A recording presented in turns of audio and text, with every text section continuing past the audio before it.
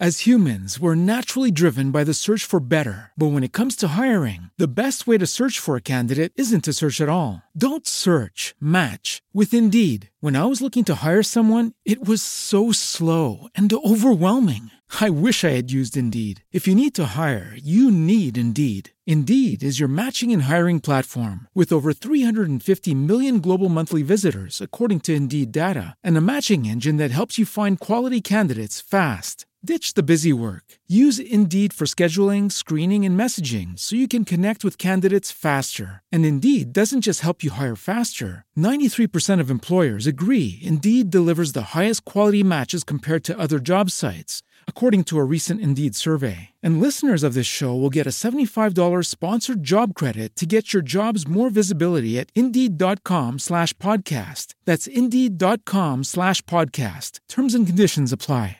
Welcome to the Vision Guided Life. My name is Kay Taiwo. I'm going to be talking about Jesus and how he broke norms during his time on earth. Interesting indeed. You know that during the time of Jesus, there were some tensions among the Jews and the Samaritans. It's interesting the cultural things that preceded the coming of Christ, and it's sometimes enlightening to understand what that dispute was all about. Do you realize that the Samaritans were actually Jews who intermingled with foreigners or Gentiles during the time of Nebuchadnezzar? Nebuchadnezzar had taken Israel captive, took them to Babylon, and left some people behind in Israel. The scribes and the weak and the sick. He didn't take them with him to Babylon. And during that time, he had this strategy that anytime he took a city, the empty city he left behind, he put people in there that are foreigners to occupy the displayed land. So the foreigners or Gentiles that were in Israel at the time intermarried with the Jews that were left behind, and that the union of Gentile and Jew is the product, the Samaritan. And so 70 years after they returned from captivity, they did not fully accept the Samaritans as part of them or true Israels. They thought of them as half-breeds and did not fully accept them. Fast forward to the time of Jesus. By the way, the captivity in Babylon by Nebuchadnezzar was about 450 BC, before Christ. He took Israel captive, and by that captivity, it wreaked havoc on the mindset of the Israelites. So by the time they came back, they resented those who they found. And so the Samaritans did not worship or believe that Jerusalem was the seat of worship. They had another place that they worshiped. So when Jesus came into that kind of atmosphere, just imagine the tensions that existed. But Jesus did something, interestingly, that he used parables about Samaritans. And not only that, he also spoke to a woman at the well who recognized that Jesus was a Jew. And then why would he be talking to a Samaritan? So Jesus broke cultural norms. The cultural norms were what were expected of him by the Jewish leadership in Israel, the Pharisees. For one good example is when they thought Jesus should observe their cleaning of the hands or washing of the hands in traditions before eating. And Jesus was saying the opposite of that, and it really surprised them. So Jesus from time to time would confront the traditions of the day because he knew that those traditions were obstacles to his main mission and assignment. So a good example is the Good Samaritan. He went out of his way to mention that the Good Samaritan was the only one that took care of someone that was injured, attacked on the street. Everyone, in fact, the religious leaders walked by and no one did anything. It took a Samaritan to tend to the wounded and the hurt. So Jesus is trying to say that the true belief systems that exemplify our walk in God does not come from just our positions on traditions, but it mainly is you live it out, so to speak. And so the Samaritan actually was the hero of Jesus's story. Also, if you look at the incident in John's Gospel, chapter 4, where he meets the woman at the well, there's something very interesting that you should hear about that passage. Very interesting.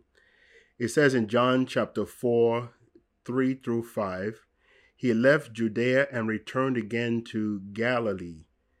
Now he had to go through Samaria. Interesting. That's in verse 4. He had to go to Samaria. Verse 5. So he arrived at a Samaritan town called Sychar, near the tract of land that Jacob gave to his son Joseph. Now look at the key word in verse 4 of chapter 4 of John. He says, now he had to go through Samaria. So Jesus extended salvation to the Samaritans because when he spoke to the woman and she was thirsting for the living water, she went into the town to get others to come with her. See? So Jesus was able to reach the Samaritans, indicating that they are part of the lost sheep of the house of Israel. So even before the resurrection of Jesus Christ, he already reached people that the Jews had called mixed or half-breed. So Jesus broke that norm. Also, it's interesting in Luke chapter 17, 11 through 19, and you can read it when you have time, Jesus does something quite interesting. Or let me put it this way, a Samaritan does something quite interesting. Jesus heals 10 lepers, and he told them to go and show themselves. And so they went. But one of them remembered, wait a minute, I need to go back and thank Jesus for healing me from my leprosy. And the only one that came back was a Samaritan. Interesting. So Jesus broke the norm by going out of the mainstream into what the kingdom of God is really about. So put that down as number one in terms of Jesus breaking norms. Number two, Jesus broke norms like how you treat the Sabbath. He broke that norm. Ceremonial ways of eating food. Jesus broke that norm as well. Another norm that Jesus broke, which showed Jesus more, you can put it this way, more aggressive, is towards the leaders. In Matthew chapter 23, Jesus called the Pharisees and scribes brood of vipers. In fact, I recommend that you read the chapter of Matthew chapter 23, and you will see for yourself that Jesus was harshest in his terminology and talking and addressing a group of people with their inclination towards religious law and leadership. Nowhere else can you find him more forceful than when he spoke to the Pharisees and to the scribes. Very forceful. And so Jesus did not like a religious spirit void of the power of the text of the scripture. In other words, they made rules, but they didn't imbibe the spirit of what he was about. So Jesus called them out and called them out very firmly. So I'll encourage you to take a look at that. Let me also address real quickly that if you look at how Jesus occupied, or let me say, how he conducted his ministry, Jesus had no positional power. He had personal power. The Pharisees, the scribes, the king, Herod, Pontius Pilate, all these characters had positional power. Jesus had personal power, and his personal power drew people to him, where he didn't require having a position to exercise authority. He didn't have to have a position to exercise personal connection with the people.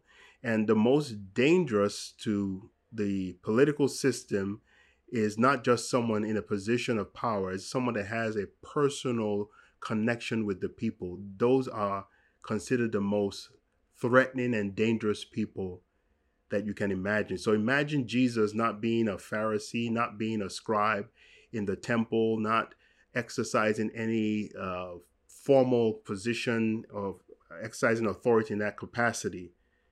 But people were drawn to him because he spoke as one with authority, the Bible says. And his enemies saw it and they were threatened by it. So Jesus was a norm-breaking person on earth. He understood the culture and times in which he was in. He addressed it head on. He was harshest with the leaders, the religious leaders of the day. He did not veer or move into the realm of politics. He knew exactly why he was here. Some saw him, such as the zealots. He had a disciple that was a zealot. They saw him as a political figure, but Jesus knew why he came and did not take the bait. And what are the takeaways that we can see from this? Let's stay on our mission. And in staying on our mission, sometimes we have to confront traditions that contradict what the Bible says. The pressure is, in this time in which we live in now, to be sucked into what the culture is telling us to do and to abandon what the scripture clearly states for us to stand by. So the pressure is there, but we have to rely on God's Spirit to stay true and also to communicate those biblical convictions without fear or favor. Very important. What happens when everyone is telling you to go this way, but God is telling you to go the opposite way? What do? Sometimes that can be a tough choice for many, but you have to be resolute in what we are told in scriptures to do. And when you do that, you won't miss it. I want to thank you for tuning into the Vision Guided Life. I am certain that you have been blessed. Remember, transformation takes place through identification with Christ. Remember to subscribe to our channel, like, and share. Until next time, God bless you.